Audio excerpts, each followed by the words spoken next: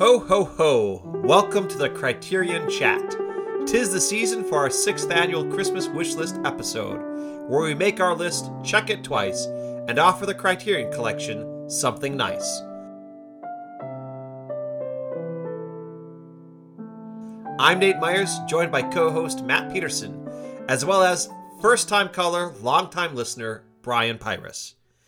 Each of us will offer our ideas for one classic and one contemporary film to be included in the collection, along with our thoughts on supplements and cover art to make each of these dreamed releases the ideal stocking stuffer for cinephiles. So pour some whiskey into your hot cocoa and join us as we spend the hour with Yuletide merriment.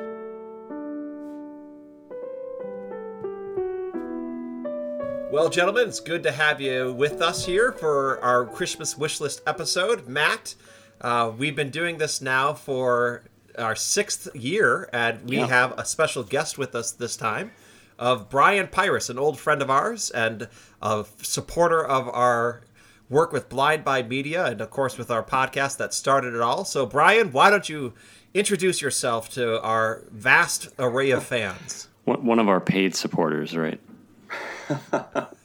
You do pay me quite a bit, but it's all worth it. Thanks very much for having me, guys. What can I say? I'm, as you said, a longtime fan, mostly of the two of you, but also of your work. And it's nice to be here discussing film with you. Yeah, it's great to have you here. We've all been friends for over 20 years at this point, so it's been fun having many conversations. And Bryan, excited to have you joining us for the first time here tonight. Thanks very much.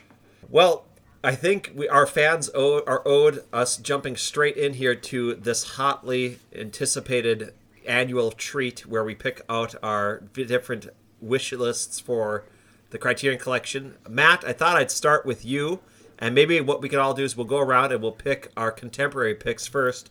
So, Matt, would you like to share with us what is your contemporary pick that you'd like to see added to the Criterion Collection? Yeah, absolutely. Well, this is a film that I'm a huge fan of. It's one of my favorite films of the early 21st century. It is The Assassination of Jesse James by the coward Robert Ford. So this is a film directed by Andrew Dominik and came out in 2007, starring Brad Pitt and Casey Affleck. So the film tells the tale of, not surprisingly, the assassination of Jesse James. And it's just become one of my favorite films over the past few years in particular. It's really garnered a cult following as well. I know the film has been celebrated by a lot of critics, but it seems like it's really gained a lot of attention in recent years. There's been rumors of an extended cut out there that has never been released. And I think just talking about the film itself, stylistically, very, very unique, beautiful cinematography by Roger Deakins, right? I think it's one of his best films in terms of his work as a DP. And the tone of the film is just very striking. It's a very meditative film. It's definitely on the long side, but a really interesting portrait of not only the man, Jesse James, but more so Robert Ford, right? So Casey Affleck's character, and just the theme of hero worship, the theme of celebrity and wanting to be famous and wanting to be close to those who are famous. The film explores those themes very powerfully. Also has a great score by Nick Cave and Warren Ellis, very memorable. And it's just a film that I think deserves more attention and definitely a better home video release. The initial release by Warner Brothers is pretty lackluster. The transfer is not that great. Has quite a bit of edge enhancement and pretty compressed. I think they only released on a single layer Blu-ray, which is pretty strange. And it only has one featurette. So something I'd love to see Criterion take on. In terms of special features, if an extended cut of this film does exist, I think, obviously we'd want to include that. I don't necessarily think the film needs an extended cut. I mean, it's still, it's already pretty long. I don't really have a big problem with the original version of the film. I think it stands beautifully just the way it is. But if Dominic does have an alternate cut, that would be great to include here. And definitely a lot of room for interesting supplements. Commentary with Roger Deakins and Andrew Dominic would be fantastic. And Terrence Malick actually famously called this film too long or too slow after Andrew Dominic showed it to him. And since Malick is seemingly less camera shy these days than he used to be, it would be interesting if he somehow managed to offer an interview for this film. But also a retrospective, or at least a documentary on Jesse James himself and the real-life events surrounding his death would be, I think, appropriate. In terms of cover art, I think a stylized kind of drawn cover similar to old Western, kind of those pulp novels that we see in the film would be pretty interesting. It would make for a striking package. But I don't think you guys are as big of fans of this film as I am, but something that I think Criterion could really do justice. It's a beautiful film. Just the cinematography, like you said, is absolutely fantastic. And I definitely have always liked the film. I don't know if I've ever quite taken a personal shine to it the way you did, Matt, but I do think it would be right up Criterion's alley to do a release like this. And I think, if I recall correctly, wasn't the original version of this, or at least the original edit of it, over 3 hours in length? Yeah, and I think that's kind of that rumored extended cut, right? That seems to be floating out there. So probably maybe another half hour that isn't included in the original film, I'm guessing. But yeah, I think it could be kind of a cool thing to see this with a better transfer, because Deakins' work in this was career best kind of work. I mean, it really is some of the best he's ever shot. Yeah, it's fantastic. I mean, there are a few sequences in this film that are just mind-blowing. I mean, I always think of the train robbery sequence early on, that nighttime train robbery and the use of the lighting from the train. Just fantastic work. And there was a podcast done actually fairly recently on Deakins' podcast with Greg Fraser, the cinematographer who shot Dune and Rogue One. And Greg was interviewing Deakins, and they focused on this film in particular. So maybe that's another supplement worth including on the disc. There is some kind of quasi-commentary material out there from Deakins himself on this picture, if people are willing to dig. But yeah, it would be nice to get it all in one package. I'm kind of shocked that you haven't actually picked this before. I mean, I know how much you like this film. And it is gorgeous. Yeah, it kind of slipped through the cracks the last few years. It occurred to me, and then for some reason I kept overlooking it, so I thought it was time to get it out there. Yeah, I've only seen it the once, back whenever it came out. And as you said, I wasn't a huge fan of it. I definitely do not think it needs an extra 30 minutes. But it is one that I've kind of always been meaning to watch again. It seems like something that would be better on a rewatch. You get more out of it.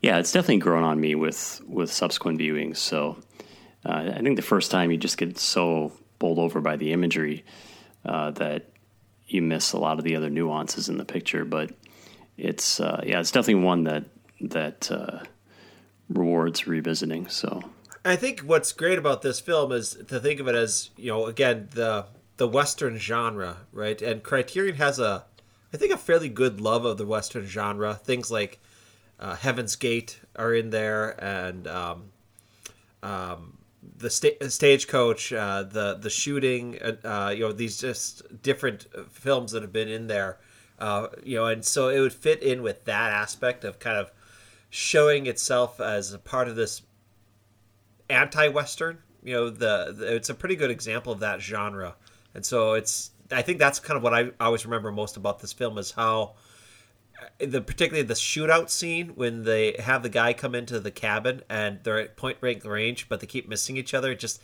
that certain kind of accuracy to the way in which gunfights took place back in the Wild West, I think is a really well captured aspect of this film. Quite, Nate. Mm-hmm. Well, Bryan, I think we'll pass on you for right now since you can you're still the rookie here. So I'm going to go ahead and I'll take the next one here. Yeah, show me how it's done. All right, yeah. I'm gonna do a way better job than Matt just did. Just so you know. Oof. I need something to learn from, you know. So I'm going close to the same era, 2006, The Lives of Others, which is the Academy Award-winning German film by Florian Henkel von Donnersmarck, which is his feature film debut. This is a film that drew a lot of critical acclaim as well as political acclaim. It's a film that's been cited by Nicolas Sarkozy. It was referenced quite repeatedly by different people after the 2013 mass surveillance disclosures. Supposedly, Edward Snowden was influenced or inspired by this film as well in terms of just its portrayal of the surveillance state. Somebody on the far right, like William F. Buckley, said he thought it was the greatest film he has ever seen.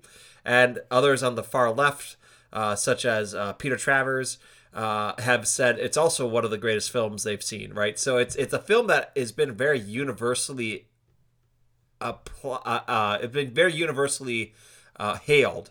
And I think it cuts across a lot of different elements of politics and of culture to get at some great human truths. So for those who don't know what this is, The Lives of Others tells the story of East Germany in 1984, where a Stasi spy is ordered to survey a playwright named Georg Dreymann, who has a lover that his boss is actually sweet on and wants to learn more about her and about this playwright in order to break up that relationship and then to have this lover, played by Martina Gedeck, become his own lover. And so it's a wonderful examination of the way spying impacts the spy, as well as just looking at how this culture would impact the people as a whole. And it was hailed as kind of the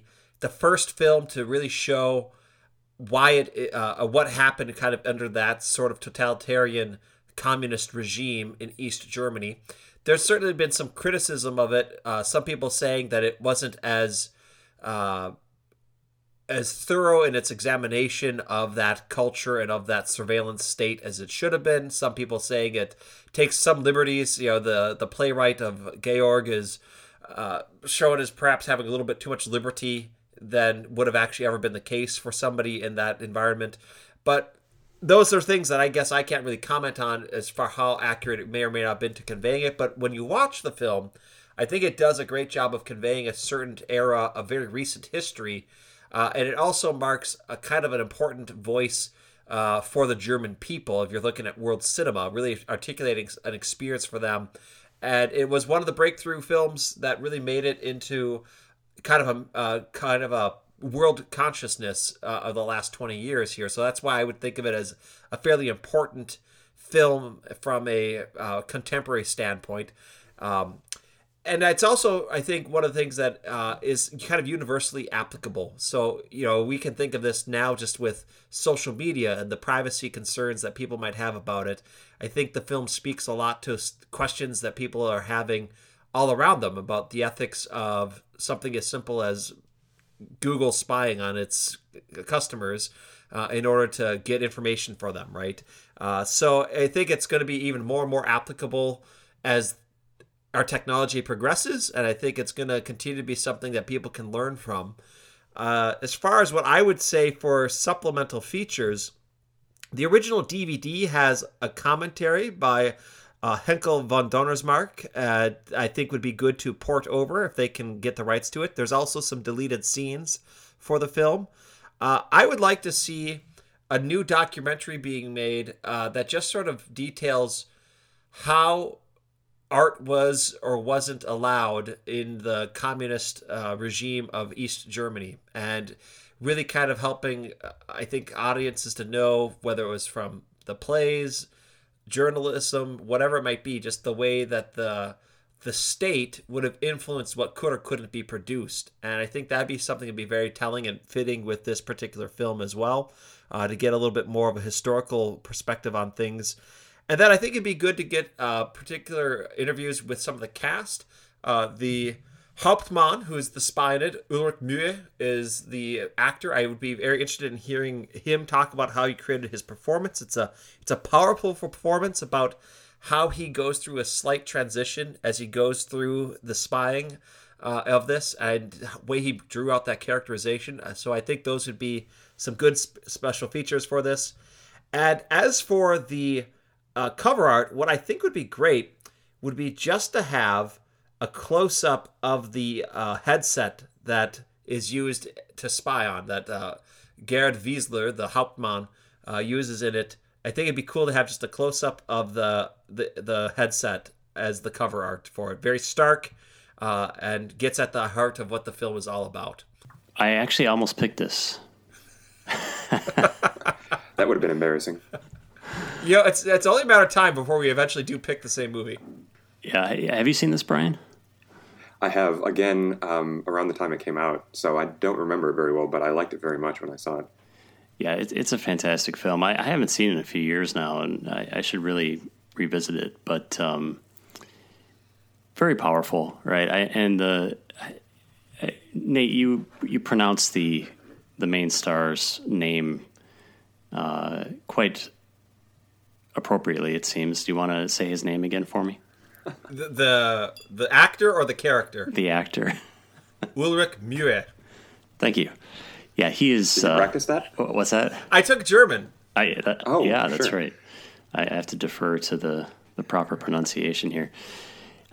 What a just revelation his performance is in this movie. I mean, he's so just cold and calculating. I always think of that scene early on when he's instructing those students about surveillance and listening to fellow citizens, and someone in his class asks a perfectly reasonable ethical question, right?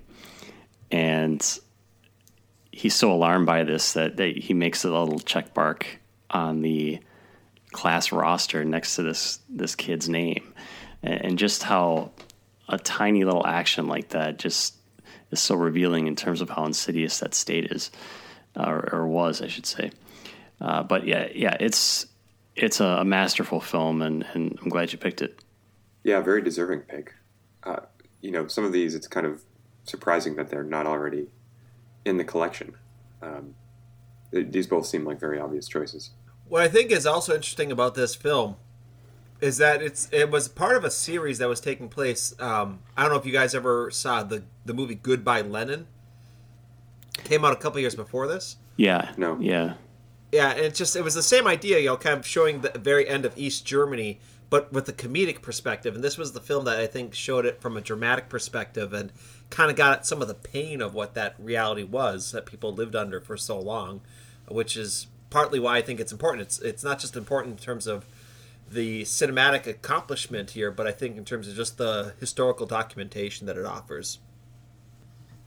And this brings us, Bryan, now for your rookie pick here. So all eyes are on you, and Matt is ready to pounce. So what is your pick? I'm afraid you're both going to pounce, and I sort of wish we had started with the classic picks, because I think Matt may have pounced on that as well. But the problem with my contemporary pick is it's cheating. And Nate, I told you prior to recording this a couple days ago that I was thinking of cheating, and you kind of gave me the go-ahead, so I'm going to blame you. But it's cheating in multiple ways because, for one, I'm picking multiple films, and two, most of them have been released on Criterion already. But, okay, so you're never going to have me on this podcast again. My contemporary I'm just pick curious, is... you do know the idea of a wish list is to put something on there that's not already in there, right? Well, okay, yes, but, okay, I think you're going to get on board with this. So my pick is a Criterion 4K box set of Wes Anderson. So I love Wes Anderson's films. He is one of my favorite directors. And obviously he has a good relationship with Criterion. And this box set would include one Wes Anderson film that has not yet been released on Criterion, which is Isle of Dogs. So, there you go. And you could even include the French Dispatch, right? Well, sure, yeah. I mean, I assume that one is coming. But yes, absolutely, would agree and would want to include that as well. And I think I mentioned to you guys recently that I think this would be great. I mean, just his films are so lush, they're so colorful. It would be really awesome to see them in a 4K transfer HDR. It would look beautiful. I think this could sort of count as a classic pick as well, but since these go back into the 90s. But hopefully you'll still let me do a classic pick, despite my cheating here. But Criterion has at least a handful of box sets that are available, right? And I think this would be a great one. As far as special features, I would love to see kind of a new, I don't know if it would be a documentary, but just kind of a retrospective on his career so far. They have so many features from all the other releases that simply including those would be great, but a new retrospective would be a nice feature. And as for art, I was thinking that a kind of collage, just kind of combining all of his movies and characters on the box set would look really cool. They have really wonderful art for all of the releases that they've had so far, and just kind of an original piece combining a lot of his movies, I think would be really neat for the box. In the same artistic style, you think, or a different? Yeah, absolutely. Style? Okay. Yeah, kind of that hand-drawn look. That. Exactly. Right. All right. So, am I fired from the podcast? You're out. No, you're not. You're not. Well, we've talked about this, Matt, about whether or not to do, because we have thought of doing box sets before, so this isn't totally a cheat, in my opinion. Yeah, I almost talked about a Kurosawa box set, so it's definitely fair game, I think, especially since there's a couple titles that aren't in the collection yet. Right, and I don't know if all of his shorts have been released. I assume that they have, but I don't know. And if they haven't, throwing those on a bonus disc would be a nice special feature as well. Yeah, it strikes me this release would be really all about the packaging and the presentation. I mean, not all about it, but it would have to be something pretty special, just in terms of how the box set's constructed, right, and how the packaging would have to be sort of elaborate and visually precious, like all his films are, right? Exactly. Yeah, you imagine the still shots of something unfolding in one of his films, and you need to be able to have a little YouTube video showing opening up this box and laying it out. It strikes me as you could do it almost like it was a treasure chest, and you open it up, and then you'd have each of the packaging of the individual films could be something inspired by the specific movie. So Moonrise Kingdom could, for example, be packaged as though it were a record disc, right? You could have Rushmore being maybe like The Notebook or something. There's different things like that you could do. That might be a neat way of trying to create the overall box set of it. Yeah, that's a great idea. Yeah, strong pick. I mean, I think Wes Anderson is obviously a very important director. I mean, we've talked about him previously. He's done at least 2 movies of his, right? Yeah. One of my favorite of your episodes is the Royal Tenenbaums. Oh, well, there you go. And it's funny. That's a film I wasn't crazy about initially, but have really grown to like a lot more. I'm not as huge of a fan of Wes Anderson as I think you guys are. I mean, I like him a lot. But I do think he gets a tad repetitive at times, but still great director, extremely creative, extremely talented, obviously. I was just rewatching some Life Aquatic here recently, and That's probably my favorite Wes Anderson film at this point. There's a handful that I really love, and it seems like whichever one I've seen most recently becomes my favorite, but Zissou always seems to stand out for me. Yeah, we could do an entire podcast on our top 5 Wes Anderson films. Yeah, for sure. Oh yeah, definitely. So Bryan, if you wanted to pick from this box set the title that you'd think was the most cornerstone key part of it, what would you say would be the film of this box set that you would want to most perfectly send everybody to watch? Well, yeah, I think that it would have to be my favorite Wes Anderson film. I think is the best, which is The Royal Tenenbaums. I love that film. I think it is a great encapsulation of everything he's good at. It's one of his more emotional films. Also like Rushmore a lot. I think that's my second favorite.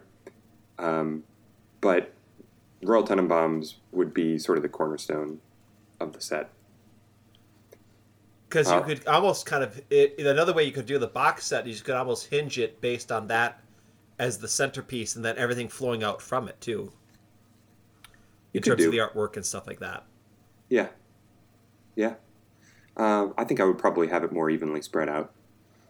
But if you were going to set one as kind of that centerpiece, I think that would be it. All right. Well, a good first pick. Well, thank you. All right. So I suppose we'll switch into our classic picks here. And Matt, we'll circle back to you. What is your classic pick for the Criterion Collection?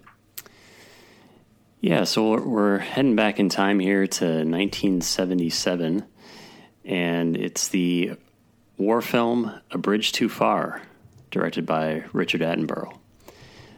So this is an interesting film, I think, for several reasons. It does depict, obviously, a very important event during World War II, Operation Market Garden. And the film is very procedural in many ways, kind of showing the inception and the execution of that operation and how it ultimately failed, of course. But it's also a fascinating film just from a production standpoint, and just the cast. The cast of this film is kind of amazing. I mean, you look at just the list of names. You have James Caan, Michael Caine, Sean Connery, Elliot Gould, Gene Hackman, Anthony Hopkins, Laurence Olivier, Ryan O'Neal, Robert Redford. It's just like a who's who of the top actors at that time. And it's pretty amazing that they all appeared in this picture.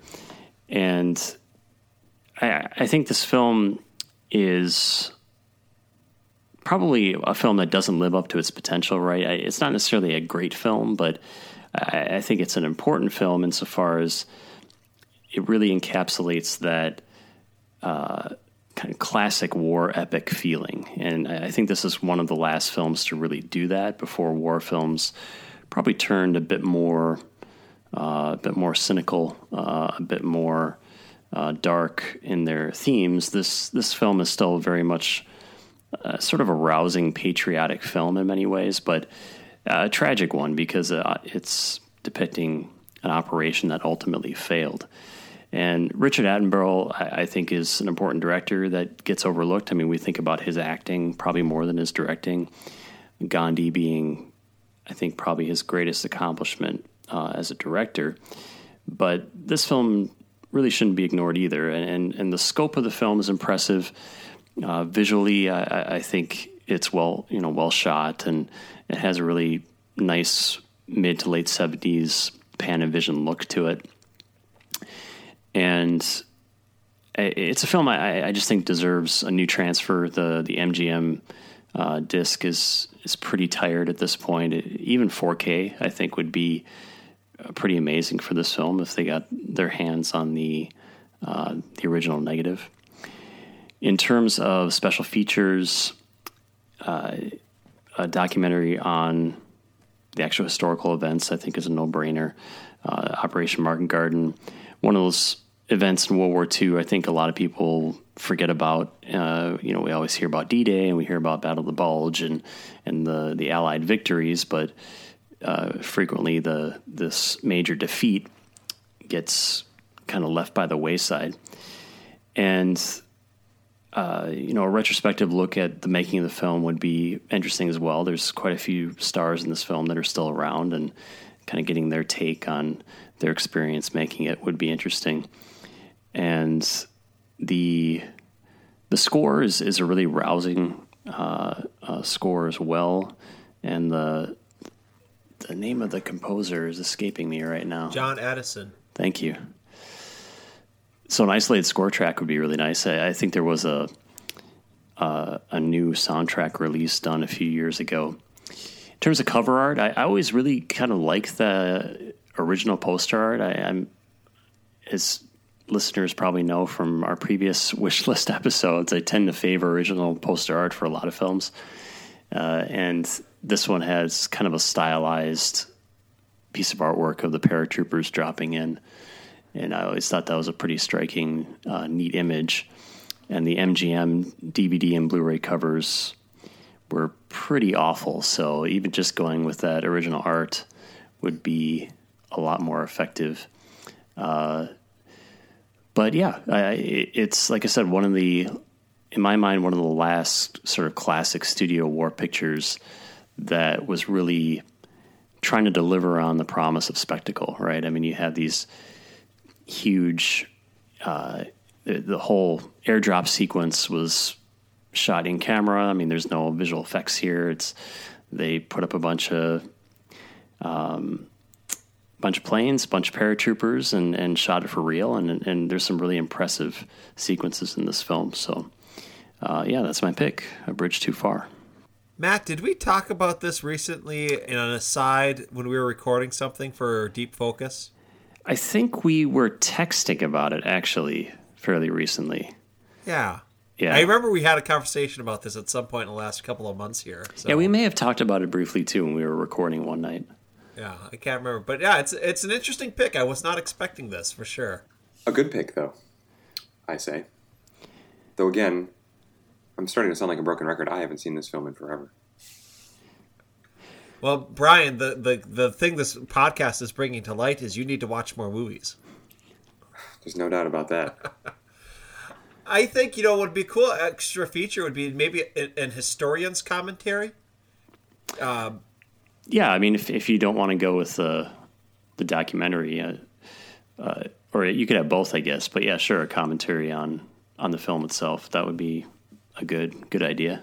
Yeah, because I think even just trying to highlight some more specific to, because any documentary you're probably not going to do is not going to be a 3-hour documentary, I guess. So I mean they would do an hour or something like that. But to have a 3-hour commentary, commenting on the specifics of what's being depicted, the accuracy or inaccuracy of it, I think would be actually really pretty useful. And I think it would be actually interesting, particularly just the scenes that I always remember most from this film are the ones with Anthony Hopkins and Maximilian Schell, which are really, I think, the highlight of the film, just the way those two interact with each other and that sequence with the battle in the city. So just to even get a little bit of more of an exploration of that and how accurate or true to life it is would be fantastic. Yeah, Anthony Hopkins is great, and he doesn't have much screen time, but he's heading the British paratroopers at Arnhem, and there's some interesting little comedy bits too during his scenes. But Gene Hackman, yeah, I do have to mention he delivers kind of an awkward accent in this film. I think he's meant to be a Polish officer, and he's trying to do the appropriate accent, and it comes across a little strange. So not one of Gene Hackman's best performances, I guess, but just the fact that he's in this film brings it up a notch in my book. Yeah, Gene Hackman is good regardless of what kind of terrible accent he's doing. Yeah. He's just a pretty overall fantastic actor. There's nothing really wrong he could do, in my opinion. Even when he does wrong, when he does it wrong, he's doing it correct in how he does it wrong. Yeah, it's probably me that's wrong, and he's somehow doing it correctly, right? His Polish accent is perfect. You know what it is? It's the Polish people who have their accent wrong. That's the answer we're looking for right there. All right. Well, I think I'll take mine, and then Bryan, you get to take us home here with your pick. So we are excited and anticipating yours. So Please do. My pick, it's a little bit of an unconventional one. The 1971 TV movie Duel, directed by Steven Spielberg. I'm putting this up for a couple of reasons. First, I think Spielberg is not represented at all in the collection, but he should be because he is an important director.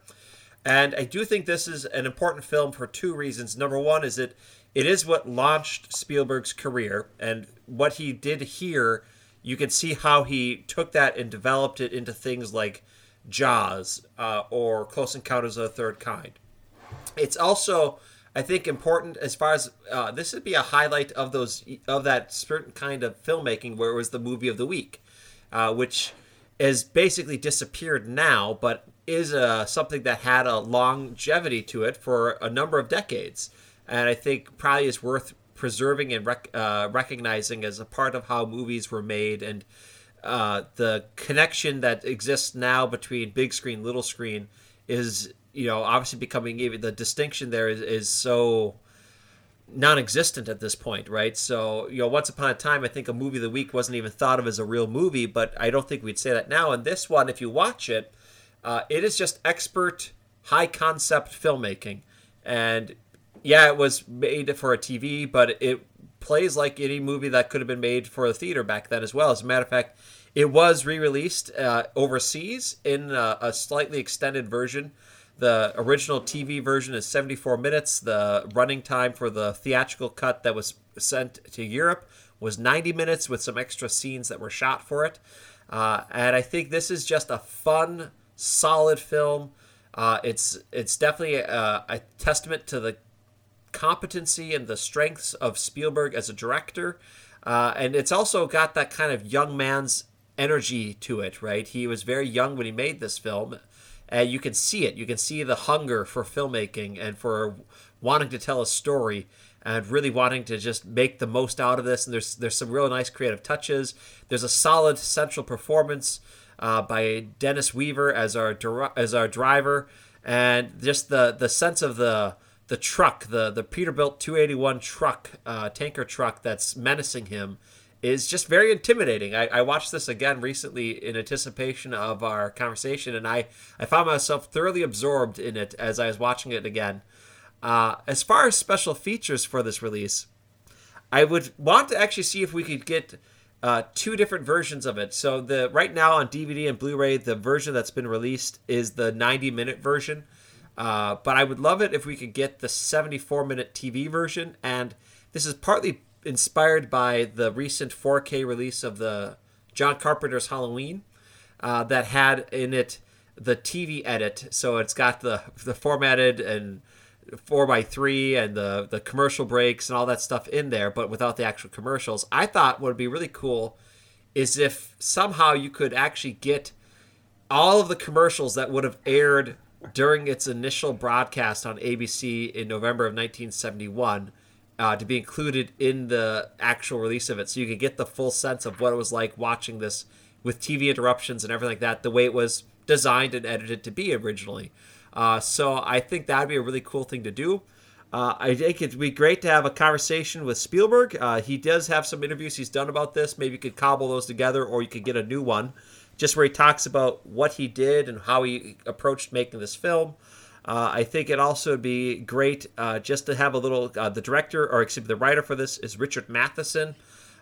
Famously, he wrote I, Legend, or I Am Legend, excuse me. And, you could maybe get just a little documentary about him and about some of his themes that he's exploring here. There's been certainly some commentary made about the film being sort of an exploration of manhood, and survival against the odds, the fear of the unknown. So some of those themes that are maybe a part of this very genre-heavy piece would be, I think, an interesting little bit to have as well. And as for the cover art, what I came up with was the idea that perhaps you could have the the truck, the little red, or the car, the red car that our unknown salesman is driving. You could have that maybe inside of a television set, just so it's looking very small, and then you could have behind that the massive tanker truck outside of the television set, which could kind of get at the idea of the TV of the week, and then also the theatrical release of the film, and sort of that interplay between the TV and the big screen. So I thought that might be a neat way of getting at the kind of some of the history of the film in the cover art. I particularly love the idea of the TV cut with the commercials. Yeah, that would be a nice thing to include. It is kind of amazing that Spielberg is not in the collection at all at this point. And that occurred to me again recently, and I was thinking to myself, like, what would make it into the collection if you had to pick something? And this wouldn't be a bad way to go. Yeah, it's not the film of his that I would pick for the Criterion if I could pick any of them. But you make a good case for it, and it would be a fun release. And making your point that I need to watch more movies, I have not seen Duel. Really? I know. Wow. I'm hanging my head in shame. This, I think, might have been... I saw this back when it was broadcast on TV, not in 71, but sometime in the 80s it got rebroadcast on TV. And I remember watching it with my dad on some random night when they rebroadcast this, before I even knew who Steven Spielberg was. I probably saw this when I was 4 or 5 years old. I don't know how old I was. I was very young. So it might be the first Spielberg film I ever saw. It's always interesting they didn't release this theatrically in the U.S. I don't know if I can think of many other TV movies that got an international release but not a domestic one. It's kind of an oddity in that regard. Well, especially because you would have thought in the 70s at some point they'd have been like, hey, let's cash in and make some money off of releasing this theatrically. Yeah. When he was becoming a big name. Yeah, it's a good pick. I think... Is this on Blu-ray right now? I think it is, isn't it? It is, yep. Yeah, okay. The 90-minute version, yeah. Yeah. Well, yeah, I think you mentioned that, right? So I remember when the first DVD came out and how that was kind of a special thing because it seemed to be sort of a forgotten Spielberg film, right? And it never really got a good video release. But, it would be... kind of an appropriate landmark to usher Spielberg into the collection. All right. Now, Bryan, all eyes turn towards you. What is your classic pick? I feel, again, the need to preface my pick. But I really like it when Criterion kind of goes with some of the bigger name directors and movies. I love that they released The Rock. And Armageddon, and I enjoy it when they do movies like that. And this kind of harkens back to one of Nate's picks from a few years ago, which I know Matt found controversial. Nate's pick of True Lies, which has yet to see a release on Criterion. So I'm not sure that the right people are listening to this. But in the same vein, I'm going to pick a little-known film from the year 1988. Directed by a fella named John McTiernan. It's called Die Hard. This is just one of the great action movies of all time. And I think, obviously, it's had its share of releases. It's not neglected in terms of Blu-ray or 4K releases. But it is neglected in terms of having good special features, which the releases that are around... I think have existed since the DVD release, if not, or maybe the Blu-ray release, but maybe as far back as the original DVD release. And so I would love to see Die Hard's place as a pinnacle of 80s action films cemented by inclusion into the Criterion Collection. And so when I think about special features that I really like, I kind of long for the old school commentaries when people just, got on the mic and said whatever came to mind. I enjoy, Ben Affleck's Armageddon commentary where he's just talking about how ridiculous it is that they got drillers to train to be astronauts. So I would love for them to get Bruce Willis and Reginald VelJohnson together. Maybe, give them their liquor of choice and then have them just reminisce about making the film. Either as a commentary track, well, preferably as a commentary track. I think that would be the way to do it. As for the art, I was trying to think of what an appropriate scene to depict was, and I ended up kind of just Googling for, Die Hard inspired art, and I found something that I think would be great. It's a white and red kind of a poster with the Nakatomi Plaza in the center and some other buildings down around it. So the sky is red, the Nakatomi Plaza is mostly white, and then it's got an image of Bruce Willis kind of in the center of the Nakatomi Plaza holding a gun. It's a really cool piece of art. I think it would, touch it up a little bit. It would make a great Criterion cover. So that's my classic pick. So how do you feel about Die Hard? Well, first of all, great film. I mean, I can't argue with your pick on this. But one thing that fascinates me about this is in recent years, it seems to have been rebranded as a Christmas film. How do you feel about that? So, in fact, that was part of the inspiration for picking it for your Christmas episode. Uh-huh. I am 100% on board. I enjoy watching this at Christmas time. I'm down with it. I know Nate isn't. It sounds to me like you are not as well, Matt. Well, I'm just waiting for Eyes Wide Shut to be branded a Christmas film. I want Lethal Weapon to get its due credit as a Christmas film. Yeah, it should. It should. If Die Hard is a Christmas film, Lethal Weapon is a Christmas film. I agree. Yeah. Absolutely. But I don't think it's a Christmas film. I think it is a film at Christmas, not a Christmas film. Well, sure. But, let's just watch good movies at Christmas time that involve Christmas. And we can call them Christmas films. I can't argue it. This is a classic, and it is one of the greatest, if not the greatest, action film ever made. So I think it would definitely have every right to be in the Criterion Collection. What would be maybe a cool little extra feature thing? It would be. Have you guys seen online? It's a fake. It's not something that's actually sold, but the Die Hard Nakatomi Plaza Christmas tree topper. I have not seen this. You got to look this up. I haven't seen it either. It is absolutely hilarious.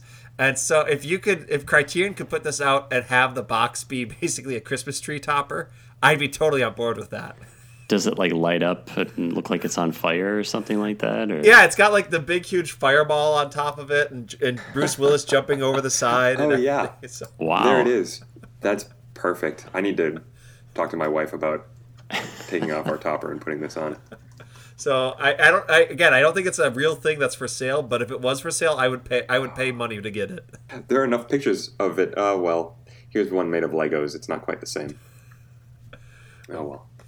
But what would be also cool would be to maybe just get a documentary about, because this was a film that, it's based on a novel. The contract required them to offer the part for Frank Sinatra initially, because he had been in the previous novel adaptation by the same author, and so they had, I think, a contractual obligation to send it to 70-some-year-old Frank Sinatra to see if he wanted to do the part. Thankfully, he said no. But I know they tried to get Schwarzenegger and Stallone to take this part. So I would actually really be interested in seeing almost a pre-production history of this film, not just the stuff about how they made it, but just about all the politics and the shopping around of the script and the development of it. And obviously the original novel is really just a terrorist attack. It's not the robbery part, something that Criterion came up with, and maybe just to see a little bit more about how they developed that, because I think that's a big part of why this film works so well, is that it's made it to a heist film, not just a terrorist film.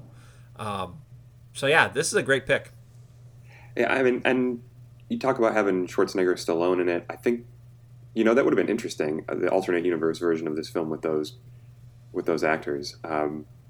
but it's hard to imagine anybody but Bruce Willis in that role, right? I mean, and it's hard to imagine them bringing the same sense of humor that Willis brought to the role. I mean, that's one of the reasons the movie is so enjoyable, is that it's a great action film, but it's also just very funny. Yeah, I mean, he's kind of the ultimate everyman, right? I mean, you definitely relate to him, and he's pretty charismatic, but at the same time, he's convincing as this reluctant action hero, right? And that's a tough balance. Yeah, you never say this guy couldn't do this. Yeah. He's believable in every scene. Yeah. Well, and I think even just it is insanely over the top, and somebody I think did a video years ago about all the ways that John McClane would have actually died in this film. But as you're watching it, you don't feel that way, and it seems very grounded compared. I mean, just something as simple as the fact that they show him with his bleeding feet. Just those things they did back then that made it much more grounded than your typical action film of the last 10 years. Would be, I think, also just a refreshing thing and something rightly to be honored. Absolutely. Well, that's a great... Bryan, I think I can speak for Matt and say we're glad you joined us, and we're hoping you'll come back and join us again. Well, I'd love to. Thanks very much for having me. I'm glad that my picks didn't get me booted immediately. Well, we'll just talk about you behind your back after the episode's over, so Yes. Well, that's nothing new. So we're going to do a postscript episode that's going to talk about how we apologize for this. And Sure. You'll have to figure out how to block that exclusively from my podcast feed. No, please come back. This is a lot of fun for sure. Well, if we're doing a Wes Anderson film, we're for sure going to have you on for it. Please do. I'd love to come back. So, well, thanks for getting together here, guys, and thanks for all of our listeners for being a part of this epic attempt to get Criterion to put the movies that we want into their collection. Join us next month. Matt and I will be discussing Luchino Visconti's The Leopard. Bryan, have you seen that film? The answer is no, Nate. Have you heard of it? No, I have not. Well, there you go. It's a great film, and it is available on Amazon Prime for those who want to watch it before our next podcast. But we will be releasing that in January. Thank you very much, and keep collecting.